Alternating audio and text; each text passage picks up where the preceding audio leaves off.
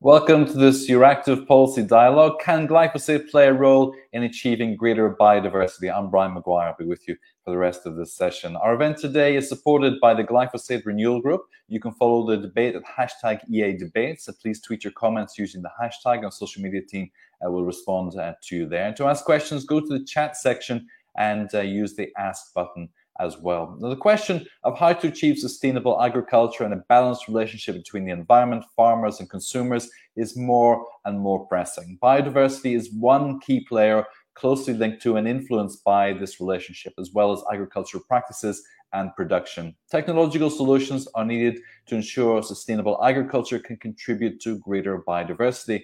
And one of these solutions is glyphosate, a herbicide used for weed control in the European Union. The European Commission granted a 5-year approval for glyphosate in 2017 and is currently approved for use until December 2022.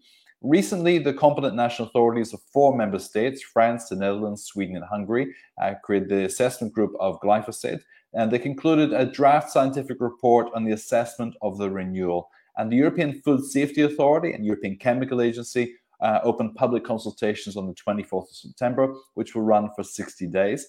And we'll discuss how biodiversity has been addressed in the scientific report on the assessment of the renewal. I will discuss glyphosate's role in agricultural practices and whether and how it can contribute to greater biodiversity. Joining us today to discuss this, Dr. Jana Epperlein. She's a soil scientist and agricultural engineer at the Society of Conservation Tillage. Dr. Epperlein also works in the European Conservation Agriculture Federation Board.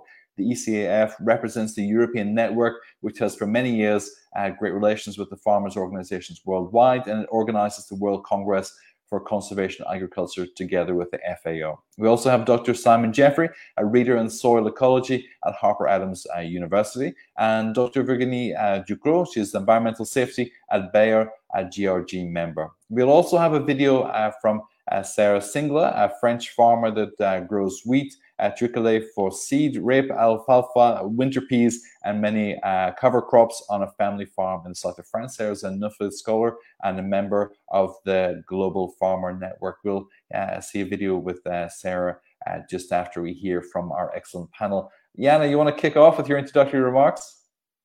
Okay. Thank you very much, Brian, for the introduction, and greetings to all and the audience from Germany. And thank you for the opportunity to participate in this roundtable today and to represent a little bit the farmer's point of view.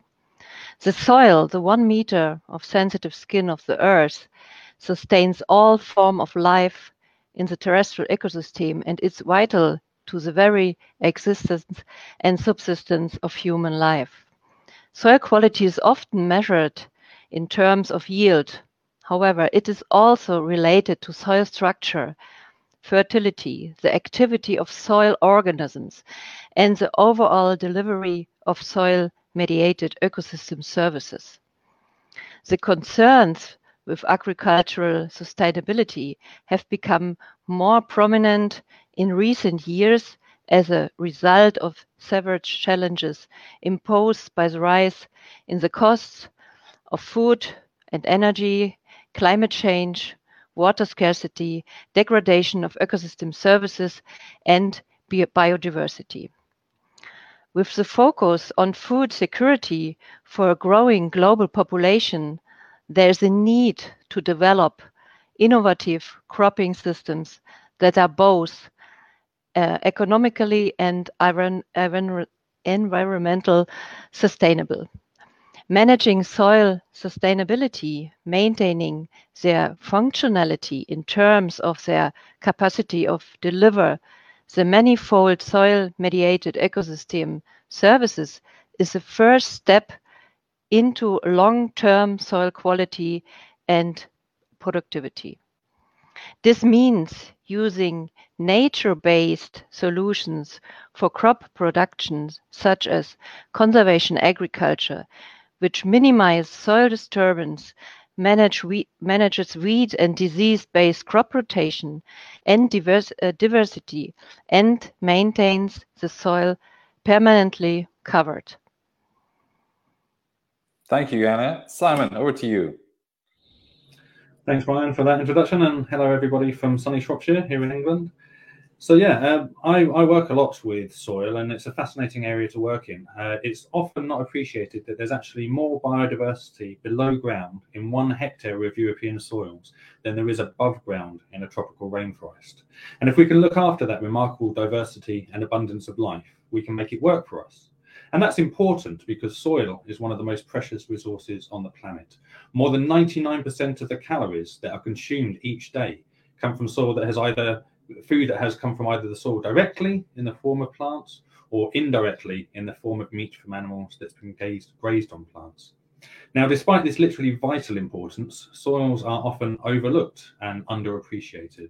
And this lack of appreciation and care for soils means that now globally, 75% of soils are classed as substantially degraded.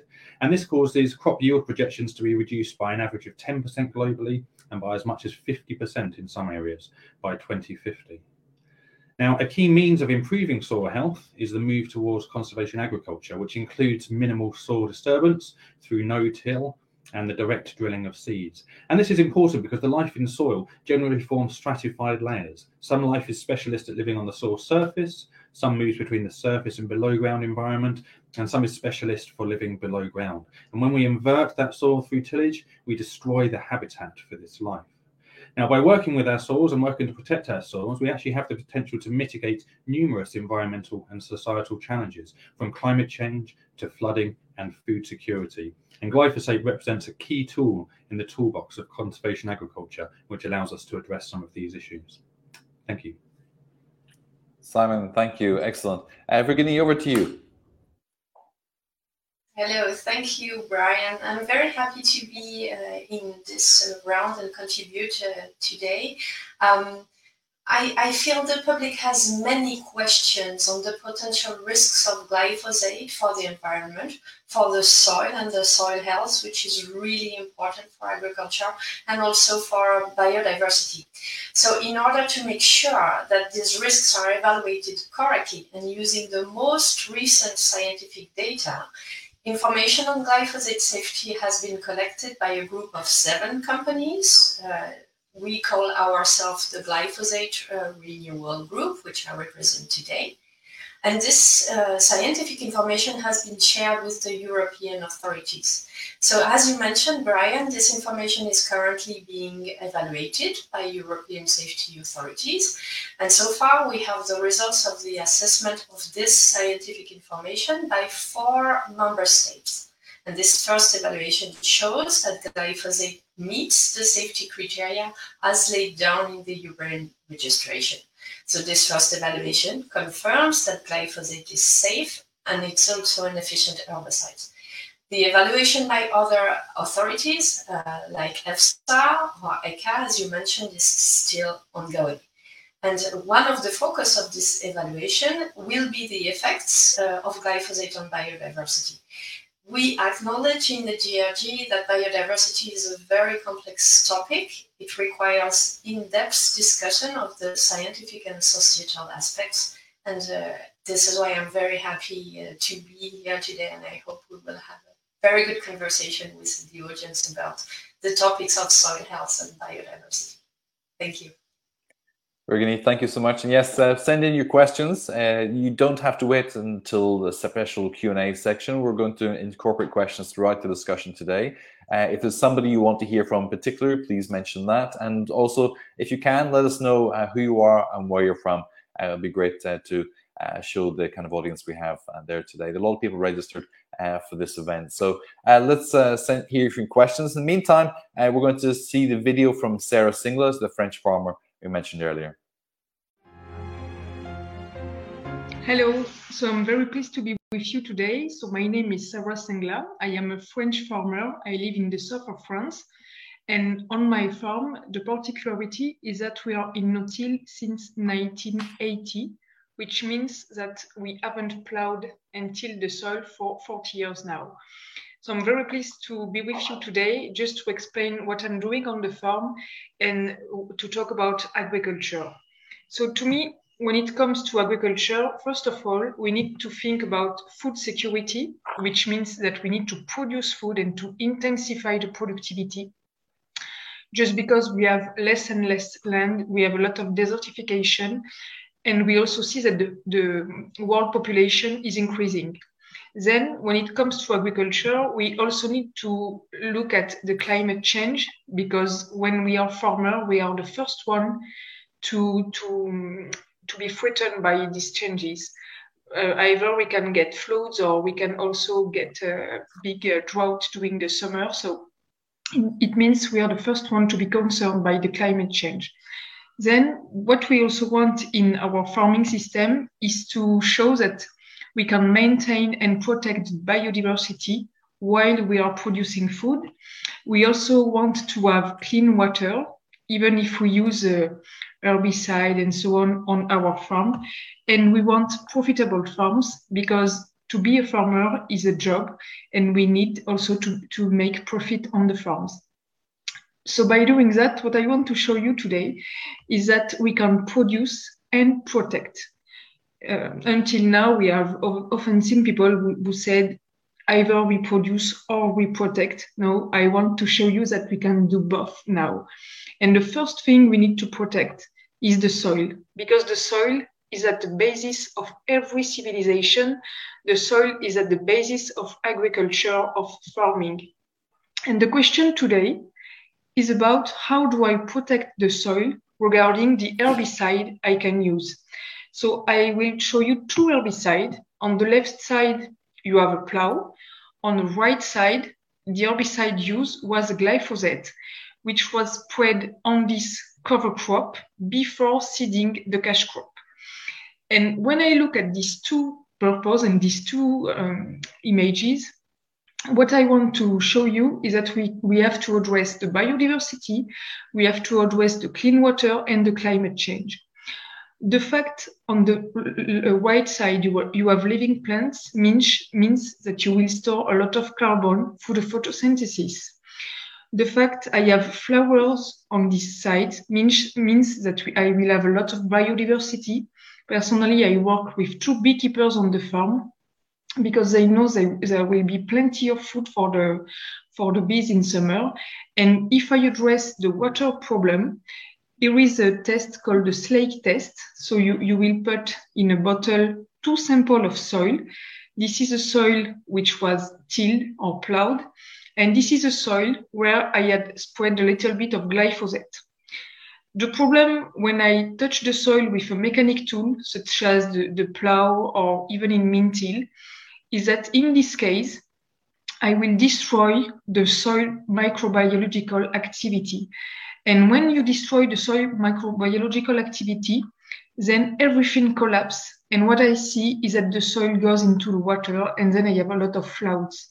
Whereas in this case, you don't destroy the soil biological activity, and the soil stays in the water without anything. So it means that in this case, I have clean water, even if I have used a little bit of glyphosate. So the question today is, what do we want to do for the next generation? Do I want to see the soil going away, or do I want to keep the soil in my fields and to have clean water for the population? Because we know that when we have floods, such as these pictures, it costs a lot of money to the population in order to get rid of all of this soil of the water. We don't want that. And the picture you see here are not natural. It's not because we have too much rainfall. It's just that we had some tillage around, and because of that, all the soil went away. What I want also to tell you is about climate change. On the left side, the herbicide I had used was, which I used here was min-till or tillage. So here you will lose 4 millimeters of water per day, which equals 28 millimeters per week. When you are in conservation agriculture, if you use a little bit of glyphosate, you will lose only 0.6 millimeters per day, which means it will be only 4.2 millimeters per week. And what we know is that we need, in every case, 25 millimeters to do 1 ton of dry matter, which means that on the left side, I have spent money, I have spent fossil fuel, I have spent a lot of time to destroy the soil. and to make the water to be evaporated in the air, and I need this water to produce some dry matter. So the real question is today is not glyphosate or not glyphosate, it's what kind of agriculture do we want for tomorrow? What kind of agriculture do we want for the next generation? And when it comes to biodiversity, if I tell you about my farm, so this is my farm. As you can see, I work with a beekeeper. I have more than 60 hives on the farm. I see a lot of birds, a lot of pheasants, a lot of deers, and so on, even if I've been using this chemical product for a long time. And what I see on the farm is that my yields are increasing every year, despite the fact I use this herbicide, and I am a happy farmer. That's very profitable, and I think it's the best thing to do for the next generation. Thank you for your attention. Our thanks to Sarah. That was excellent. For a soil novice, that was very instructive. And two things strike me. One is, first of all, you said, Simon, about 99% of our calories coming from the soil. Now, in truth, most of us should be eating fewer calories. I will confess to that, and maybe that would help a little. But the idea that so our whole existence is dependent currently on the soil, and yet we seem to neglect it to such a huge extent. And Jana, you mentioned about structure and fertility as well, and the structure element as well. I'll be fairly sure most politicians really don't associate that with flooding and with climate change in terms of consumption of fossil fuels to till the soil, for example. So we have a huge range of dynamics at play here. I want to try and tease those out during the conversation. Let's talk first of all about soil structure, which each of you have touched on in different ways. Soil structure. What Sarah said about flooding, in Belgium, Germany, during this year, there were heavy rainfalls. But are we sure that this soil structure, because of tillage, is a contributing factor to flooding? Is this something that should really be on the political radar? I know we're talking about glyphosate today, but there's a different dimension to this as well. So, soil structure, how should we be addressing this? Mm-hmm. Yes, that's very important that we talk today at first about the soil and some important points what is related in the soil, when maybe how Sarah is mentioned is that when we till the soil, and the soil structure is you can destroy soil structure with tillage, and what we use in our innovative and sustainable conservation agriculture system, that is, we build a soil structure with roots and with the help of all the biodiversity in the soil. So I think also the soil structure is very important also to create an environment for the plants and for all the animals inside, and also the roots help that you can use all the fertile soil, maybe from 0 to 30 centimeters, and also for the water infiltration. It's very important that you don't, with tillage, you can create some zones there roots can move into the soil and in deeper soils, and that also important that in this structure the water can infiltrate in deeper zones. Simon, when we talk about the biodiversity of the soil, why is it so important that that's maintained? It would seem obvious that you need to have certain level of nutrients and different things going on there, but why is this so important? Why should it be left largely untouched? So it's a great question. Soil structure is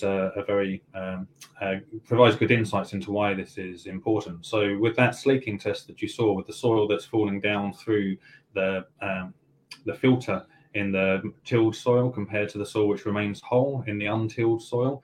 Well, that is all due to fungal hyphae, which are binding soil particles together, and exudates, compounds which have been exuded by the microbes, such as glomalin, which also helps stick the soil together. And these organisms, and many of these fungi are long filamentous organisms, and when you plough the soil and break up the soil, it breaks up those mycorrhizal fungi. So the problem there is that once they are killed, they're not producing these compounds, and so they break down over time and the soil structure can be lost. Now, as for why biodiversity is important, is the more organisms we can have doing these functions, the more resilient the systems are. If you then have a stress whereby, for example, there's a large flooding event and soils are flooded for a little while on top, if you've got enough life there, even if some of that life is knocked back, more life remains which can carry on those functions, so you don't lose functions from the soils. There's a whole concept called functional redundancy, which is linked with biodiversity. Biodiversity is one of the main factors for that. Excellent. Who knew? The complexity of this for the average politician, I imagine, is just not fathomed. Virginie, I want to turn just for a moment to the risk element of glyphosate as well, and we'll bind some of this together. So, from what my understanding, a report my colleague Charles de Fortuna wrote for Euractiv, the UN's Food Agriculture Organization, WHO, and others, European Food Safety Authority, European Chemicals Agency, they've all approved glyphosate. They don't see any probability of carcinogenic risk from glyphosate.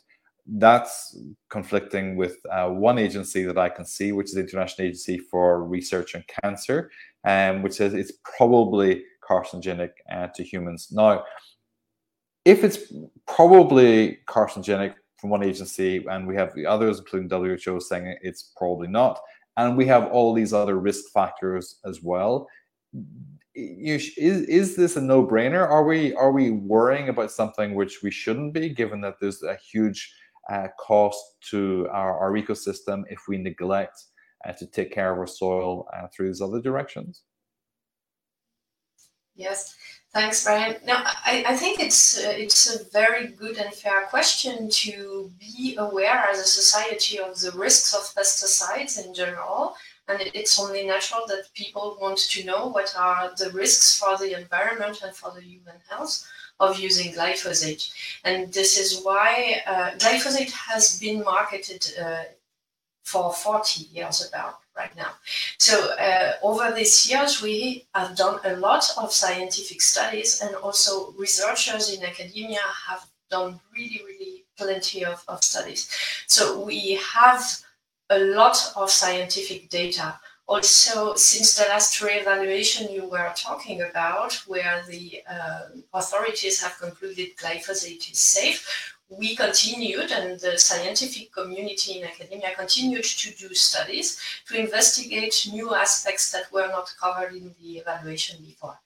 So for just for the environmental safety part, we have about 275 studies on about 50 different species, wild species. I'm not talking about the human toxicology part.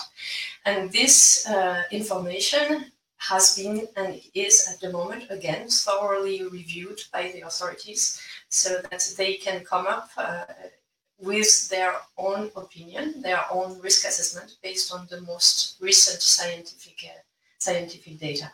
And this information, those studies which we present, and the public literature, and the work that is shown to the authorities, this is all available, and this is transparently available to anybody in the public in the GRG website, which we can put the link to in the chat. So if you are curious about the studies, please go and see for yourself there. And I would like to reemphasize that at the moment, the evaluation is ongoing in Europe, and the first draft report for the 4 member states shows that there is no concern, there is no risk of using glyphosate, neither for the human nor for the environment. So okay, we are confident that this is an efficient and safe herbicide. Just from a decision-making point of view, the burden of proof would seem fairly clear here. Tillage damages the biodiversity, and glyphosate, at very best, the opponents of glyphosate could say, well, we don't know. It's inconsistent.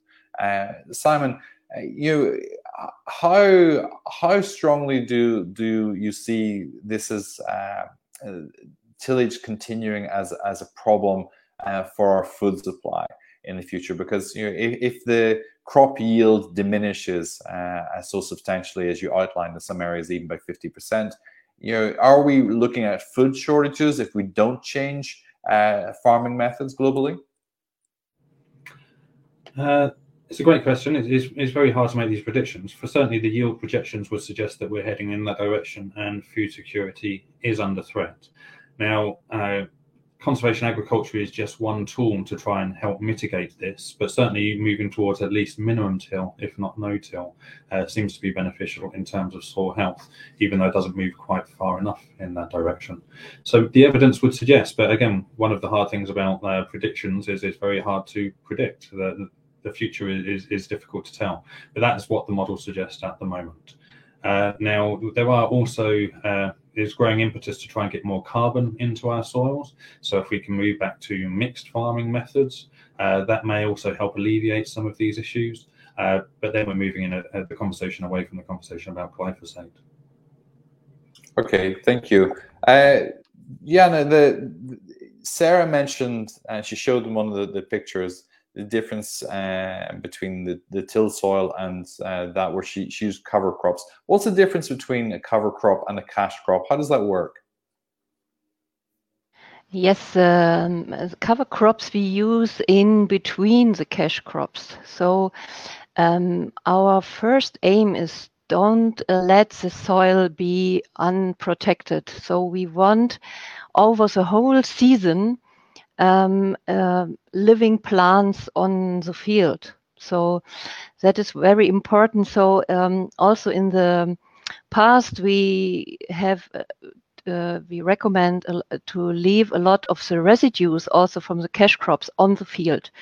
But now we know that it's also important that we have over the whole season living plants on the soil, and they feed the animals inside the soil, and they protect the soil against erosion and for wind and water.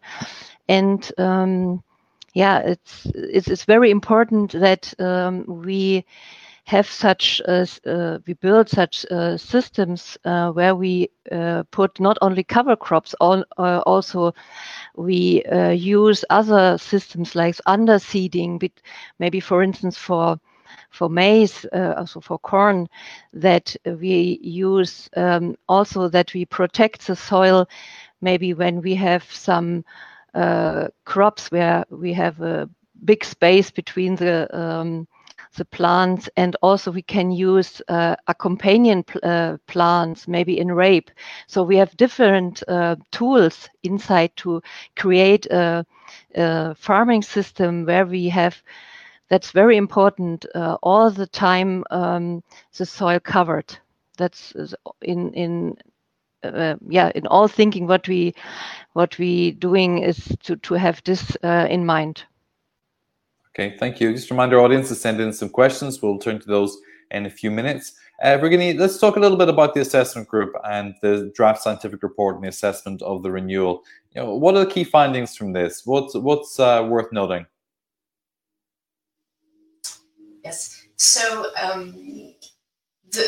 I can maybe re-emphasize again that the overall risk assessment for the environmental part, when we are using glyphosate, is showing that there is no concern that glyphosate is affecting the wildlife. So we have been looking at the birds, the mammals, the bees, the insects, the terrestrial and the aquatic plants, fishes, crustaceans, microbes in the soil. In the soils, we have been looking at earthworm, different types of columbellanes. We have been looking at the structure, so how many species we find, and the function. So are the earthworms, the columbellae, the microorganism community functioning well so that they can participate to transform to the nitrogen, and can they help gather the soil structure, as was mentioned earlier by Jana and Simon. So we have been looking at this very thoroughly, and we found no adverse effects on glyphosate on this. One key topic which is new in this evaluation, to answer your question, what is special about this evaluation, is that we also looked at the effects of glyphosate on biodiversity more broadly. So we looked both at the effects that glyphosate may have directly on the survival, on the growth, on the development, on the reproduction of the wildlife, which is quite a standard approach for European risk assessment, and also this is done like this also worldwide. But what is new in this dossier is that we looked also at the indirect effects of glyphosate. And with this, I'm thinking about when you use a herbicide, the consequence of using this herbicide will be that you are removing the weeds in your cropped field. And with this, you are also removing potentially some food and some habitat space for the wild species. This is not specific to glyphosate. You would end up with the same results with any weed control method that you would use. For example, if you are using a plow, you would be in the same situation. But for the first time, we are trying to evaluate, do we have indirect effects on biodiversity through this cascading food chain? And this is a new feature. Is the assessment just looking at risk factors, or is it also looking at benefits, potential benefits? So in the European regulations, when we register pesticides, there is no part of the dossier where we discuss the benefits. So we discuss the efficacy of the molecule, and we discuss also the risks for the human and for the environment. So in the dossier, as recommended by the law, there is no part where we discuss the benefits. In this submission, we have added some documentation for information purpose that is also available for everybody on what are the benefits of using glyphosate in agriculture. And then it goes back to what Sarah has explained before, that this is a great tool for conservation tillage. So you can add it in your crop management system to enable low till or no till, which will help preserve the soil and will help preserve the water, which are really important resources for the farmers. Thank you. Simon, the cost-benefit side of this as well, it seems to me a little odd that the risk analysis should neglect potential benefits, at least as a significant afterword as well. The idea that there could be some substantial benefits from this, and at least there's a do no harm approach at very worst, given the evidence. Should the modeling here for political discussion be more sensitized to the benefits rather than simply looking at risk analysis and all the headlines that can generate, correctly or incorrectly? Well, I think it is important to have a balanced approach, not necessarily within the work that Virginia is doing, because they have a specific task, of course. But when data is presented on this, it should obviously be presented in a balanced way. And undoubtedly, there is evidence out there that it can be beneficial. Classic example, there was a meta-analysis published about 3 years ago, looked at over 100 studies. And what they showed was that with tillage, you can destroy your earthworm populations, which is, again, perhaps not surprising. They're soft-bodied organisms. If you mash up their house and cut up the organisms, then they die. With glyphosate, there was no visible impact on earthworm communities at all. So why is this important? Well, another meta-analysis has shown that all else being equal, if you've got earthworms in your soil, you can expect 25% greater yields than if you don't have earthworms in your soil. So if you put those two things together and see the power that no-till can have in terms of maintaining the soil community in a healthy way, and then the work that that can do for us to support the sustainability of agriculture, well, glyphosate plays a key role in that. Now, that is obviously outside of work done on ecotoxicology and the like, but it should certainly be reported alongside it. Excellent. Clearly, earthworms need to speak up a bit more, and given their huge benefit to the yield.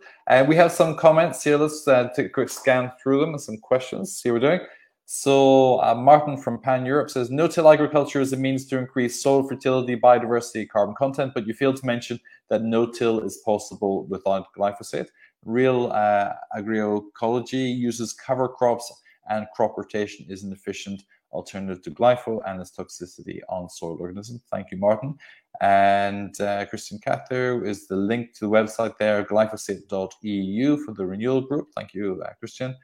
And Hans van Scheren as well, Corporate Europe EU study. Their study published this summer shows that many industry studies on glyphosate did not meet basic OECD scientific standards. While perhaps that's the case, the balance of evidence that we outlined earlier as well, I refer to Geraldo's article, you can find it on the Euractiv website.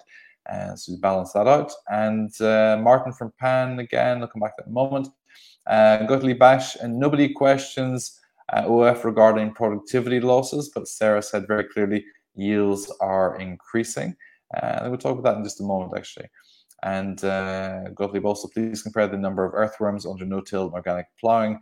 Then you can tell about soil toxicity of one to the other. I think Simon's just touched on that as well. Okay, please keep sending in your questions, and we want to hear more from you on that.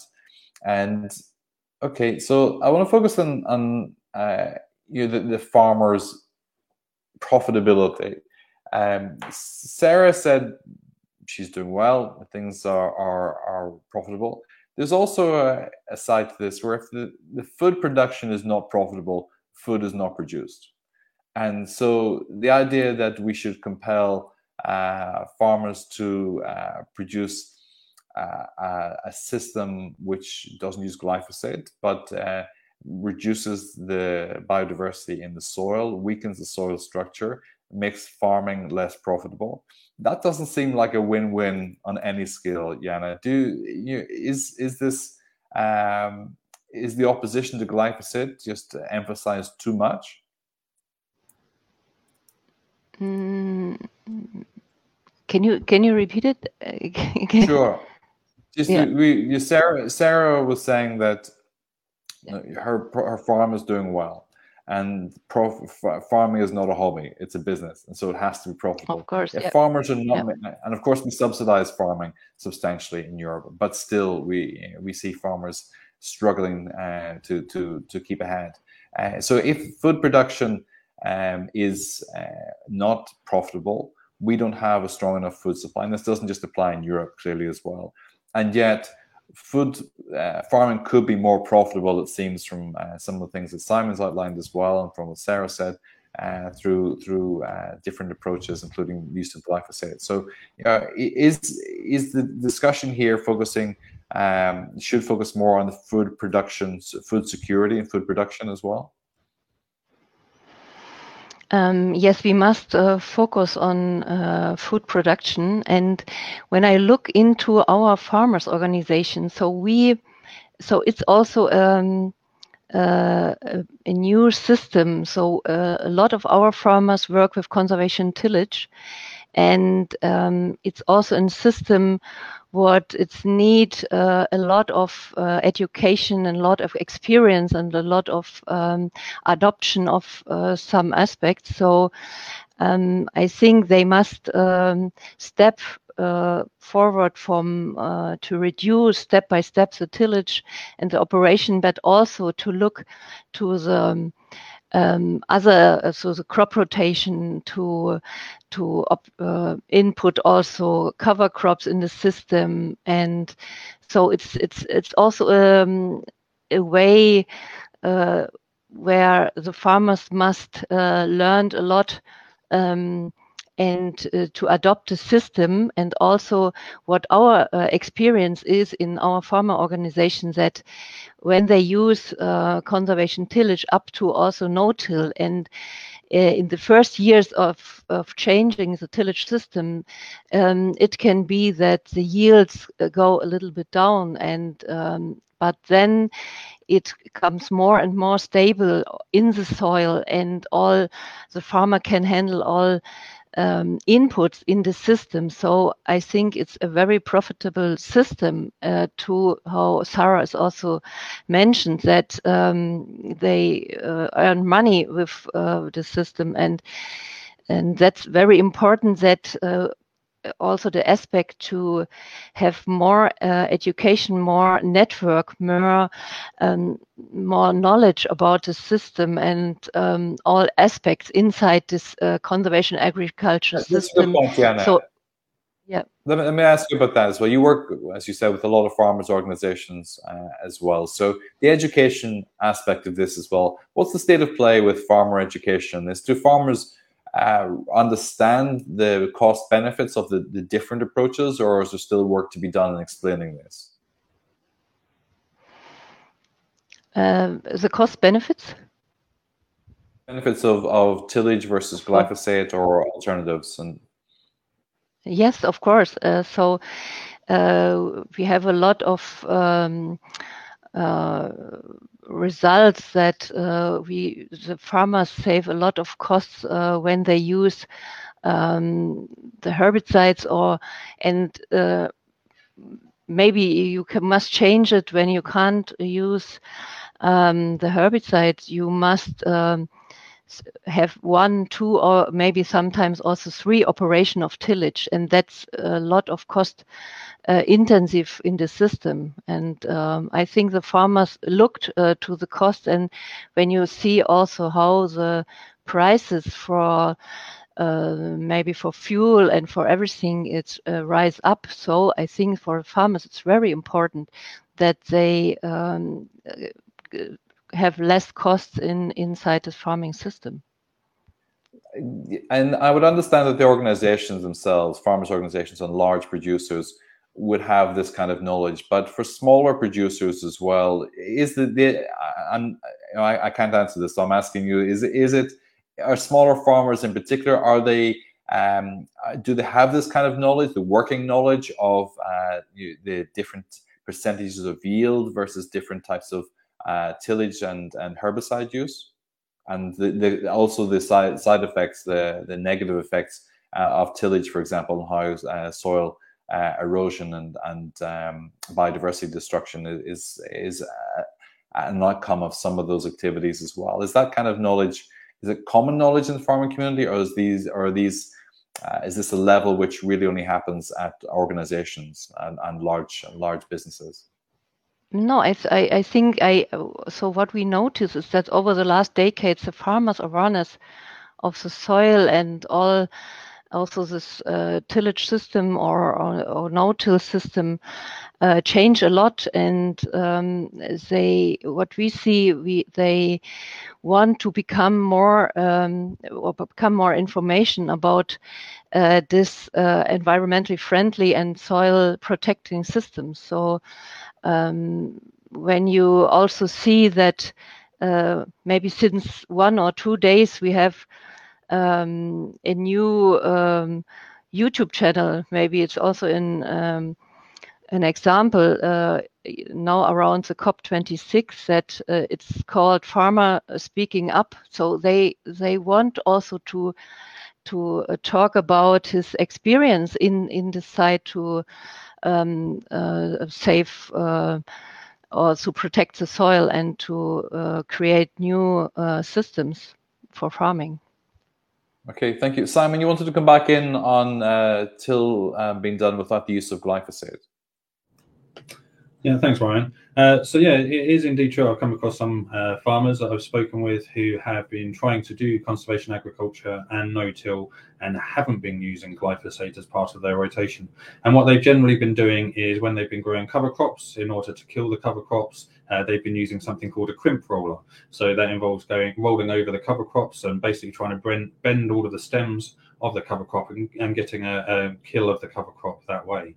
Now, one of the problems with that is generally farmers would wait until there were 2 or 3 heavy frosts in order to make the stems as brittle as possible to be able to maximize the kill of the cover crop to prevent it growing back up through the cash crop. And obviously with climate change, we're already experiencing fewer harsh frosts than we were, and moving forward, that's likely to get even worse. On top of that, a big issue is perennial grass weeds. Outside of tillage and glyphosate, there's not really any way of controlling those. So if you are running a no-till system and you have an issue with perennial grass weeds, then glyphosate really is your only solution without resorting to tillage. Okay, let's follow up on a question from Alaric. From that, maybe Evgeny will follow up from Simon. Alaric Sandrup from Sweden. Have you studied the possible impact on the biodiversity from the herbicides that would replace glyphosate? And there are 2 alternatives to glyphosate: more mechanical weeding or other herbicides. Most of them are worse for the environment than glyphosate. Simon, what are the alternatives to glyphosate in terms of herbicides? That's not really my area of expertise, I'm afraid. So okay. I suspect one of the other speakers would be better off placed with that. Okay. Anyone else forgive me? Have a go at that?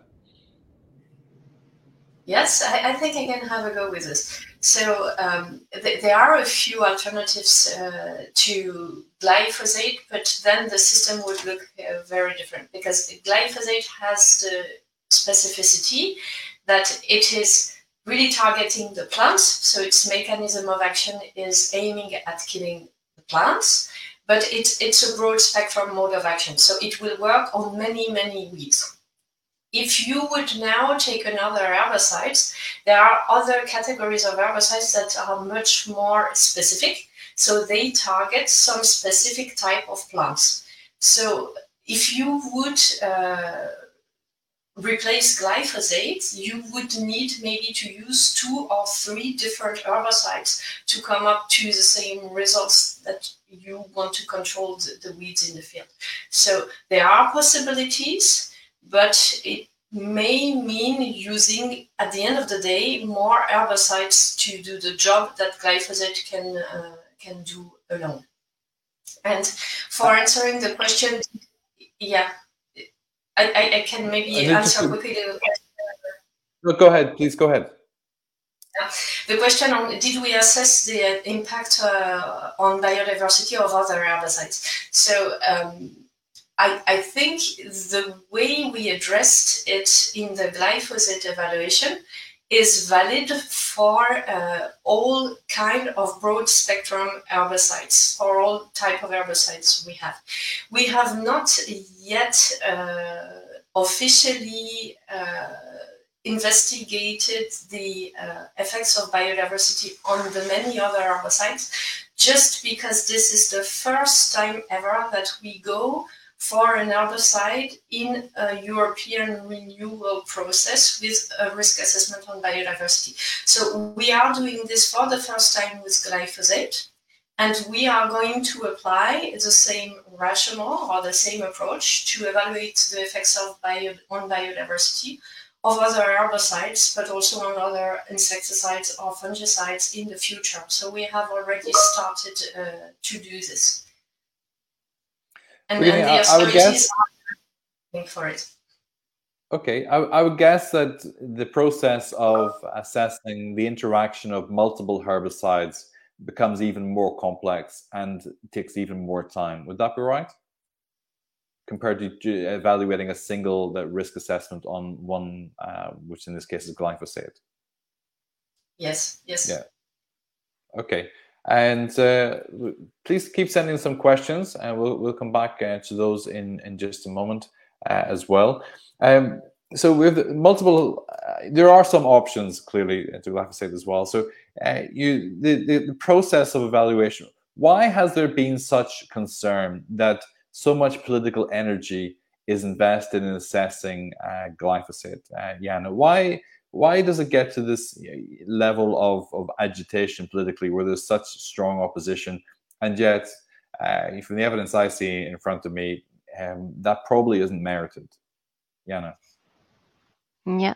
Can I at first add something to what Virginie said, to the Yes, of course. alternatives of glyphosate? So we have also moderating an on-farm research project where we compare some alternatives from to the glyphosate use. So we have there some very shallow operation of tillage, and also so electrophysical operation, and also so-called biological variant of in this on-farm research, where we have some underseeing and some plants. But what we see is that regarding also what we discussed before, the costs, and also they rising a lot, and that also the impact in the soil, what we measured with earthworm and also with fungi, with some bacteria and so on, so that when we want to replace it, the glyphosate, with maybe tillage or also with some electrophysical operations, so it's not that what we want to protect our soil. So it's very difficult to find also in the no-till system some alternatives, some non-chemical alternatives to the glyphosate use. Okay, thank you. We have a comment here from Martin from Pan Europe, which intrigues me a little bit. Martin, if you want to add a little bit to this, but keep it short, I'll take a look at it. Martin says the GRG is taking advantage of the weakness of the EU risk assessment process to claim it as safe. Non-industry studies point to glyphosate's general toxicity and soil toxicity. Why is no one talking about that in the panel? To be clear, we want to be balanced, and we want to hear all sides of the discussion. So, Martin, if you want to add a little bit more to that, we'll try and talk about that with the panel as well, and put that up. But please keep your comments short. I'm not going to read out an essay. And also others there as well, please send in your comments. And if you can, please direct them to who you want to answer that question as well. And we'll try and deal with that for you as well. Okay, let's talk a little bit about the political process here as well, in terms of what happens next. So we've got the assessment group and the draft scientific report and the assessment of the renewal. Virginie, what happens next? Where do we go from here?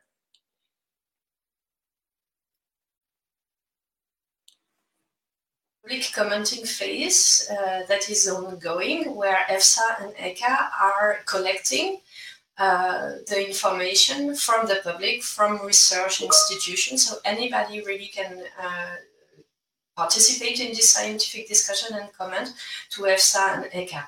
So once this period of comment will be closed, EFSA and ECHA will review the comments. They will extract the relevant questions or open questions on the risk assessment of glyphosate, and they will come back to this, to the 4 member states who did the initial evaluation, to find answers to these questions. And they may also come back to the GRG to ask for more data or for complementary information. And once EFSA and ECHA will have received the complementary information from us and from the member states, then they will come up to their final conclusions, and they will issue a final assessment and classification report, which will also be available to the public.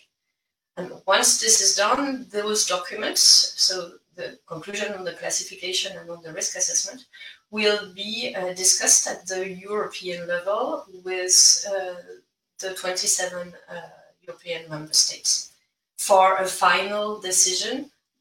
Will we reauthorize the use of glyphosate as an active ingredient in Europe or not?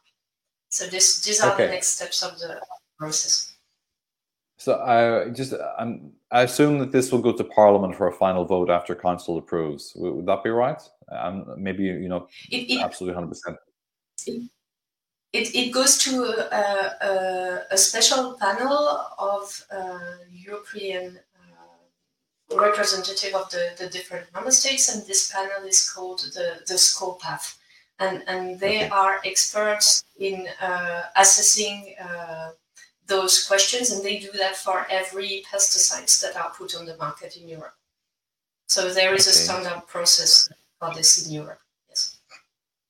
Thank you. Jana, do you want to add anything to that? No? Okay. Simon, you wanted to bring a comment again on toxicity. Go ahead.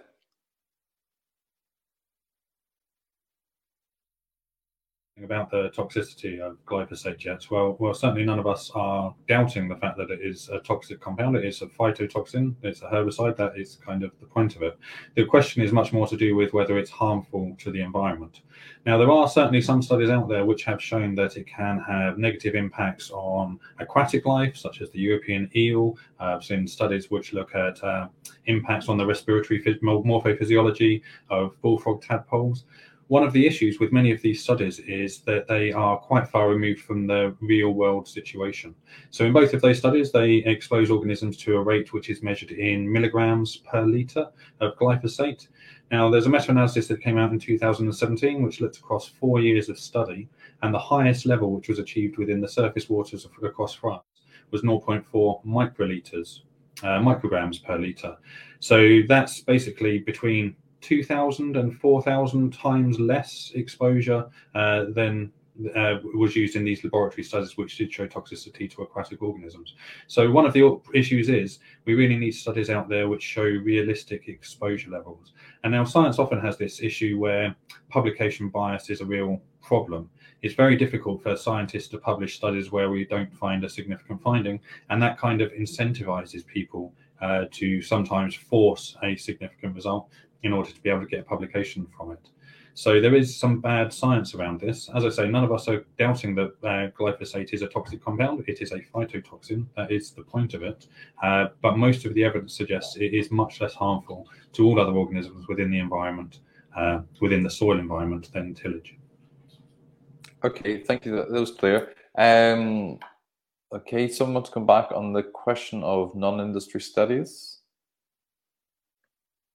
Let's see who that was. Okay, Martin, I think, okay, let's bring it back to our audience. So Martin said the regulatory studies are non-perfect and need a strong upgrade. Okay, therefore evaluators need to take into account non-industry studies. I don't think anybody would argue with that. And weirdly enough, many of the non-industry studies identify genotoxicity of glyphosate or toxicity on soil biodiversity, contrary to what's claimed by this panel, maybe. And these non-GRG studies are almost systematically disregarded by regulators. Is that fair, panel? Yes, maybe I can start answering this if you like. So in the last re-evaluation, so over the period of 5 years, we have been looking at all the new scientific literature that has been published. And this is more than 12,000 articles from independent research. So not produced by the GRG. So this is really a huge number of studies we looked at, and we have really been looking at what is available exhaustively. Then once we have gathered this big package of study published by independent scientists, we apply the rules from that apply in the European legislation to sort these studies and to identify which studies are relevant for the risk assessment. This is also the way we do it, and the results of this assessment is also transparently available. So if you go to the GRG website, you will find information on how we did it and what is the end results of this. And all the relevant studies, they are submitted as part of the dossiers to the authorities. The authorities have also the opportunity to spot some studies which they think are relevant and come back to us and ask us to analyze the results of these studies. And they can also do that by themselves. So we have several, let's say, would say, safety mechanisms to ensure that the good science, the relevant studies that are useful in the risk assessment will be picked up in the dossier and will be evaluated and considered. It has happened also for different compounds that sometimes a risk assessment or an endpoint is driven by a study from the literature and not by a study produced by the applicant. So those studies, they are really considered very carefully according to the EU requirements in the EU registration website. Okay. Yeah, no, I've covered glyphosate some years ago in a lot of detail, and anti-industry activists, to give an umbrella term, would usually come with the perspective that this is all about the money, that it doesn't matter what the science says, that ultimately big pharma wants to produce chemicals, big chemical companies want to produce for agriculture and just make money, and we'll all pay the price for this as well. 12,000 articles not produced by the GRG, an evaluation system which includes the World Health Organization, the European Commission, member states, and the European Food Safety Authority, European Chemical Agency as well.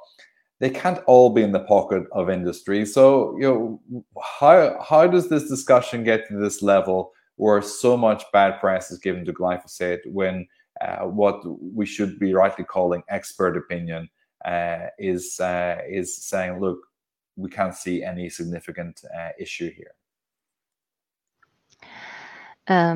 Yes, I think we must look like Simon said in his introduction, that we have the glyphosate is one tool in the toolbox from the farmer. So, and they use also a lot of other tools inside this for fertilizer and equipment and so on. So I think it's what we must look is how can we create the farming system was is sustainable for and was is protect our soil and also produce healthy food and to be for a healthy human. So I think the discussion is become so sensitive because the press and they publish a lot of that it's danger and so on. So, but I think what Virginie said, that it gives a lot of scientific papers, and she says how many articles was in this renewal process. So I think we must also look what is necessary for also what Sarah mentioned, what we want, which kind of agriculture we want for the future and for the next generations. So I think so we must look more in this direction. Thank you. Virginie, after assuming this renewal is granted, will that be the end of the story, or is it up for renewal every 5 years? How is this going to work afterwards?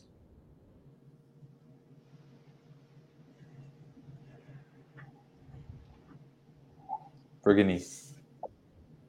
Yeah, sorry, can you repeat your question? Sure. It's after the renewal is granted, assuming it's granted. Is that the end of the story? Does the European Union settle and say, look, there's enough evidence now? Or is there a constant evaluation process that will continue? Yes. So it is a constant evaluation process that continues. So two things will happen. If the renewal is granted, then it will be an authorization for the active substance. Then every country in Europe will go through specific risk assessment of the glyphosate product and will decide whether or not they want to authorize their products for their countries. So after the evaluation from EU, there is another layer where we look at the products, and this is done at the country level. And in parallel, we continue to gather data. The scientists continue to create science and answer scientific questions about glyphosate. And there will be again another evaluation by Europe in a few years. So typically for most of the pesticides, the scientific information is reviewed every 10 years. So every 10 years, the European Commission goes through this information and decides, do we agree to reauthorize or not? For glyphosate, the last time it was shorter, it was only 5 years. And the reason for that is that there is, in 5 years, as I said already, so much information that is produced that waiting 10 years for the Commission was something that didn't really make sense. So they say, okay, the science is so fast, let's look at it after five years. So this is why we had a 5-year evaluation span for glyphosate, whether normally it's 10 years. But yeah, in general, every pesticides are reviewed completely every 10 years in Europe. Okay, thank you. It seems strange to me, though, that individual member states still have to make a pronunciation on this afterwards as well, in terms of just the single market functioning. If there are significant yields and advantages in different forms that we've discussed, that the single market would be disadvantaged by that as well. Let's go back to some of the comments on the audience. And we have from Cornelia. Please keep sending questions, and we still have some time. Cornelia says, I think we should look into quality, not a quantity of studies. Let's do both. Andy Brewer says, how much does the surfactant add to the toxicity of Simon, maybe you want to take this one, yeah? How much does somebody just moved my screen. How much does the surfactant add to the toxicity of applied formulations? Glyphosate is found in soil bacteria, unlike silicon and polyalkylather surfactants. Do you get the question? Yeah, I get the question. So surfactants are applied in order to allow glyphosate to get through the kind of waxy, waterproof coating of plants, because you need to get the active product into the plant for it to be able to have an effect. So there are some plants, particularly hairy plants such as nettles, which glyphosate can have difficulty getting into. Now, surfactants are made naturally within the environment, and the compound doesn't stick around for a very long period of time. This comment that glyphosate has been found in soil bacteria, generally it's actually AMPA which is found in the soil bacteria, which is a breakdown product of glyphosate, and that's a non-toxic breakdown product. That's often used as a biomarker for glyphosate mobility within the environment. How much surfactant adds to the toxicity? I've not seen any data to show that it makes it more harmful to the environment at all. It does make it more efficacious in terms of knocking back weeds, which actually means you can get away with applying less of it. Thank you. Virginie, Jana, either of you want to add to that? No. No, I don't. No, I think it's not much specific. Yeah. Okay, let's move on then. And CR, whoever you are, says, do you use the Klimisch criteria for evaluating science? It's Christina Rudin, Stockholm University. Sorry, Christina, I didn't say that. Do you use the Klimisch criteria for evaluating science? Simon and Virginie? Yes. Yes. So this is how we start the literature study. So the study from non-industry published by the scientists in the academia. So yes, the Klimisch score is one of the tools which we use according to the regulation, the European regulation, to evaluate the relevance of the studies for the risk assessment. Beyond the Klimisch scores, we are also using some other equivalent metrics to look if the studies are fit for the purpose of the risk assessment. And so these scores or other scores, they are very standard way to evaluate if a paper is fit for the purpose of being used in a risk assessment. Thank you. Agneta Sundgren, she says there is a consultancy process going on from ECHA and EFSA for the moment. Isn't that the possibility for non-industry studies to be added if relevant, Jana? I guess it's slightly rhetorical, like Agneta's part as well, though. It's telling us that they put all things in this discussion yet. So. Okay. Kirsty says, I fully agree with Virginie that all publicly available data, including non-industry reports, this is included in the glyphosate dossier, all of which is available for transparency purposes. And I'm sure corporate EU would appreciate that. This public data is reviewed and anything relevant is included, including non-industry papers. Okay, thank you. So please keep sending your questions there as well. Virginie, is it, for me, you work for Bayer as well, and clearly there's a lot invested in this. Is this a market-driven approach to science, or a science-driven approach to the food market as well and food security?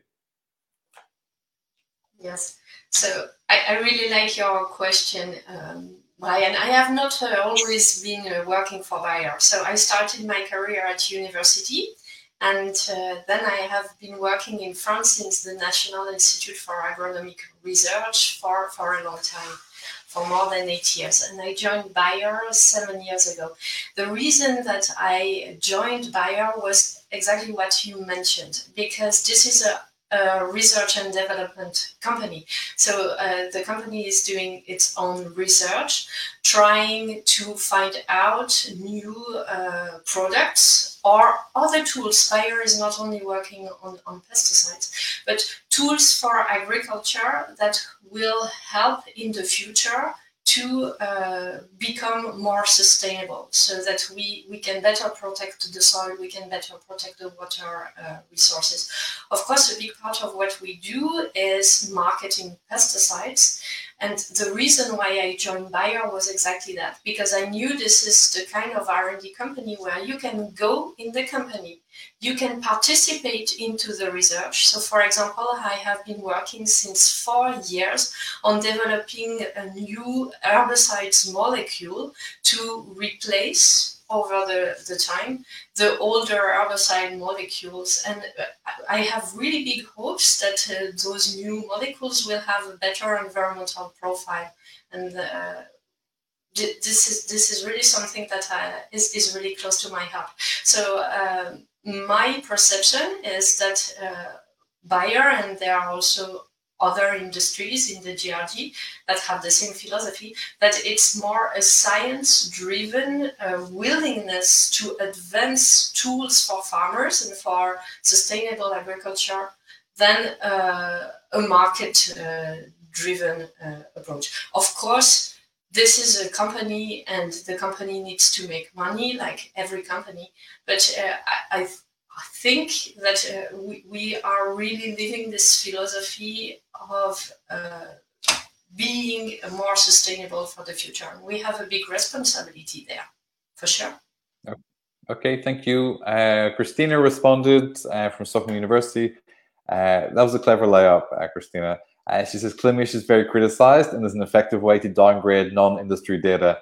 Virginie, do you agree with her? Is it very criticized? Is it a clever way to downgrade non-industry data? This is what I was also saying. So we are not only using the Klimisch score, we are also in parallel of Klimisch using different scales or scoring systems. And we take care that all the scoring systems that we are using are validated by the European regulators. So there is really a clear guidance, if you will, how we are supposed to evaluate these studies. And Klimisch score is one of the tools that is made available to us, but it's not the only one. So I hope that with combining the evaluation with several tools and not only Klimisch, we can overcome the limitations that are existing for this indicator. Okay, thank you. It's a fair answer. Andrew Brewer comes back. Maybe Simon, you want to have a go at this, and see if Jan or Virginie want to add. How much would carbon emissions from soil and tillage increase in the EU if glyphosate was banned? I have this question also. And conserving soil health and reducing climate change will have a larger impact on human health than reducing chemical usage on farming. It's all about the big picture, Simon, isn't it? Yeah, absolutely. So most of our soils around Europe are quite depleted in carbon due to a history of extensive tillage. The issue with that is basically as you drag your plough through the soil, you break open these aggregates and you release soil organic matter that was previously protected, which can then be broken down by microbes within the soil. So by stopping tillage, basically you allow more carbon to become protected in the soil. Now, the studies on how much more carbon we get into soils through conservation agriculture are actually quite variable. One of the issues is, generally once you move towards conservation agriculture, using glyphosate rather than using tillage, it takes some time for the biology to get going. It takes a while for your earthworm populations to increase, and it's those which bring the carbon down into the soil.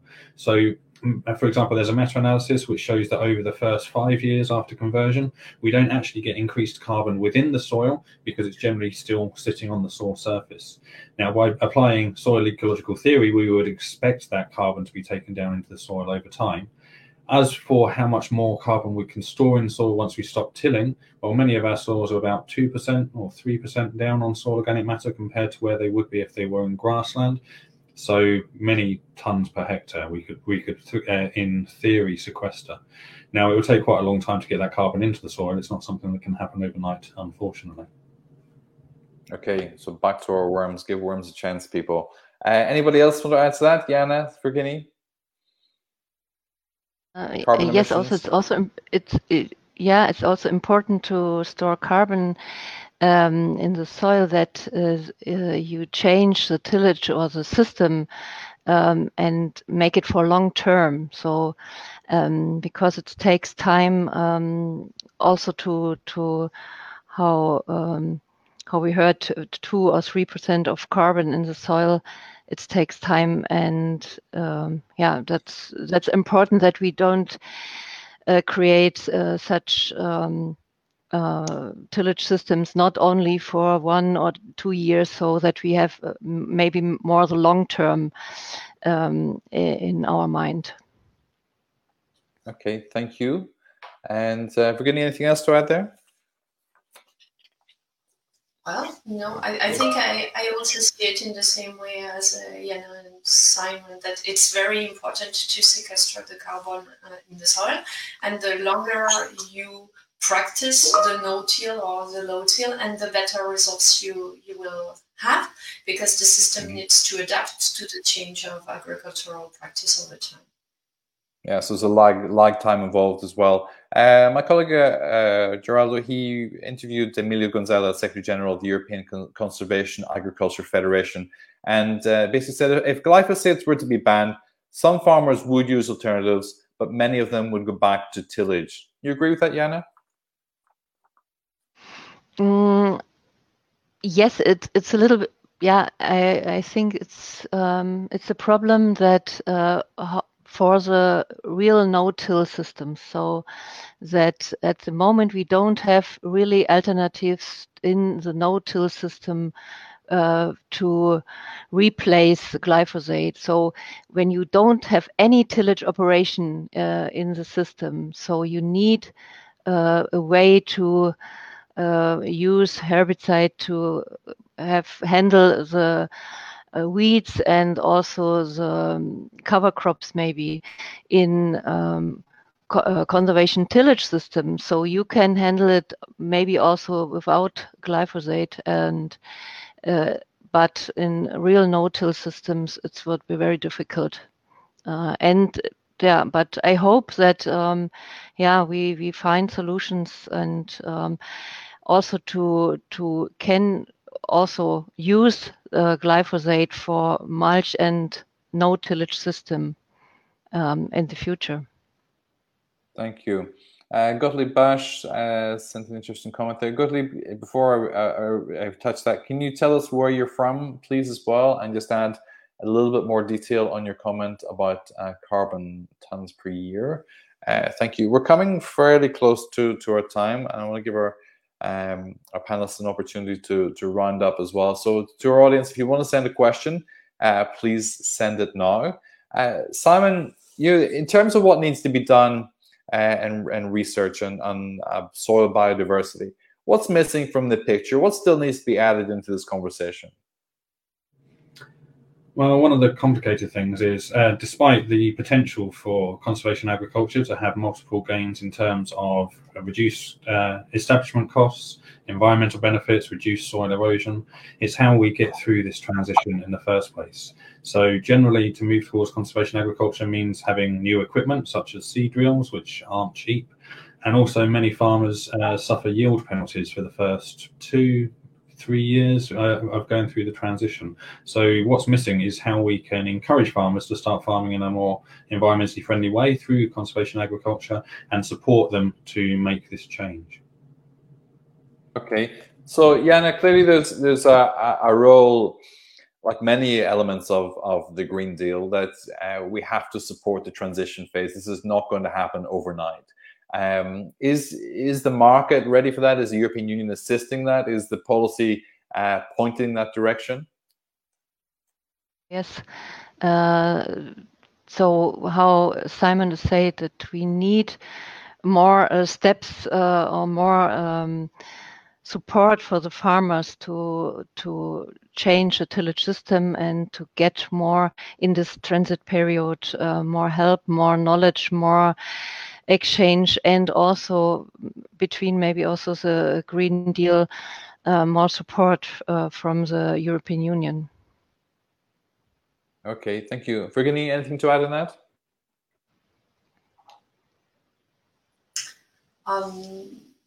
No, not really.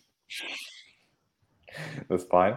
Gottlieb did respond here as about, but I'm not certain exactly the dynamics I was talking about in terms of carbon per year. If you want to put a link in there, Gottlieb, maybe the team can forward that and others can see it as well. Some background on the impact of the conventional tillage cultivation compared with glyphosate use as well. Okay, so let's try to tie all this together a little bit as well. So from my perspective, what I see is there's a body of evidence which points in the direction of, on the balance of probabilities, there is no harm being done by glyphosate. And the research will continue, and every 10 years this will be evaluated if the renewal is granted. And that the body of evidence that this comes from is widespread. It's evaluated across many countries, many international organizations, and yet there's still a lot of political pushback on this as well. Perhaps the facts are not fully understood as yet. And the idea that we're sitting at the best possible position in terms of available technology. Virginie, do you see new technologies? Is there anything on the horizon in the development research pipeline where you would say, well, actually, maybe glyphosate could be replaced and here's the solution? Yes. So in terms of chemicals, I would say glyphosate is very unique. It is the only broad spectrum herbicide that we have at the moment that is really efficient and has a good environmental profile, if I would say so. So I was mentioning before that I have been working some years in developing a new herbicides, and there are some solutions, but at the moment none of the new solutions we have in our pipeline are able to replace glyphosate very efficiently. So this is for the chemical part, if you like. If we talk about other alternatives to glyphosate, there are not only the chemicals, there are also all the mechanical methods. Here we talked a lot about tillage. In the future, we can think about other methods, like maybe more targeted methods with drones, with robots. There are lots of things that are in development for the future, but I would say this is not the near future. So before those technologies of the future will be ready, we will have a lag phase on which I think glyphosate will remain the tool of choice for helping us in sustainable agriculture. Okay, so as far as we can see, these are the alternatives that we have set before us. No more questions from the audience. They've been super good today, interactions. Thank you for that. And I'm going to ask our panel just for their concluding remarks as well. Jana, let's kick off with you. Okay. So what we discussed today is that how can we create a sustainable producing and farming system, and when we have the soil in our mind that we want to protect, we want to save carbon in the soil, and we have a lot of opportunities to do that with conservation agriculture, for instance. And so for the next future, is it one farming system to solve a lot of problems what we have for the future? Thank you. Simon. Yeah, I would come back to what I said at the start, really, that soil is really an undervalued resource. It's really one of the most precious resources we have on the planet. There's this thin veneer that only covers actually a small part of the world, and we are literally all vitally dependent on it. So we need to look after that, and we need to look after it carefully. Every time there's an erosion event, we lose a little bit of that soil that we depend on. Every time there's contamination events, every time that there's compaction, we lose some of the value of this soil. And sustainable agriculture, and we need to move rapidly in that direction to prevent our soils degrading further. And as said before, glyphosate represents a vital tool in the box to allow us to achieve that. Thank you. Virginie. Yes, from my side, I would like to re-emphasize that so it's important to talk about the safety of pesticides in general and of glyphosate in particular, because for this herbicide we are selling a lot of volumes. This is really widely used, so it's very fair that there is questions in the public and that we have a debate on this. And in order to be transparent in this debate, as I said, you can find all the studies and the relevant documents from the evaluation on the GRG website and the transparency websites of the different companies of the GRG. Now the evaluation is ongoing in Europe, and we are confident that the European authorities will come up with science-based assessment, and we are ready to help them by providing any information they would like us to provide. And with the vast scientific information we have, and also with the fact that glyphosate has been used for more than 14 years without environmental impact or big incidents, we are confident that this is a safe and efficient herbicide. And I also think it really has a place of choice in the toolbox of the farmer to enable sustainable agriculture and the good practice for preserving the soil and the water. So I think it is a very important tool for the agriculture. Thank you. Thank you to Jana, to Simon, and to Virginie for an excellent conversation today as well. Thanks to our audience. I hope we've been fair in putting across your views and the challenging remarks that you've made. I think they were extremely well directed. And also to Sarah Singla, who sent in the video earlier as an explainer. We appreciate the time that you took to do that. Sarah also was extremely useful for us. And to our own team at Euractiv, Zoran, Malta, Anna, and the social media team. Our thanks also to Glyphosate Renewal Group for supporting the discussion today as well. And that leaves me just to say a good day to you. And I'm Brian Maguire.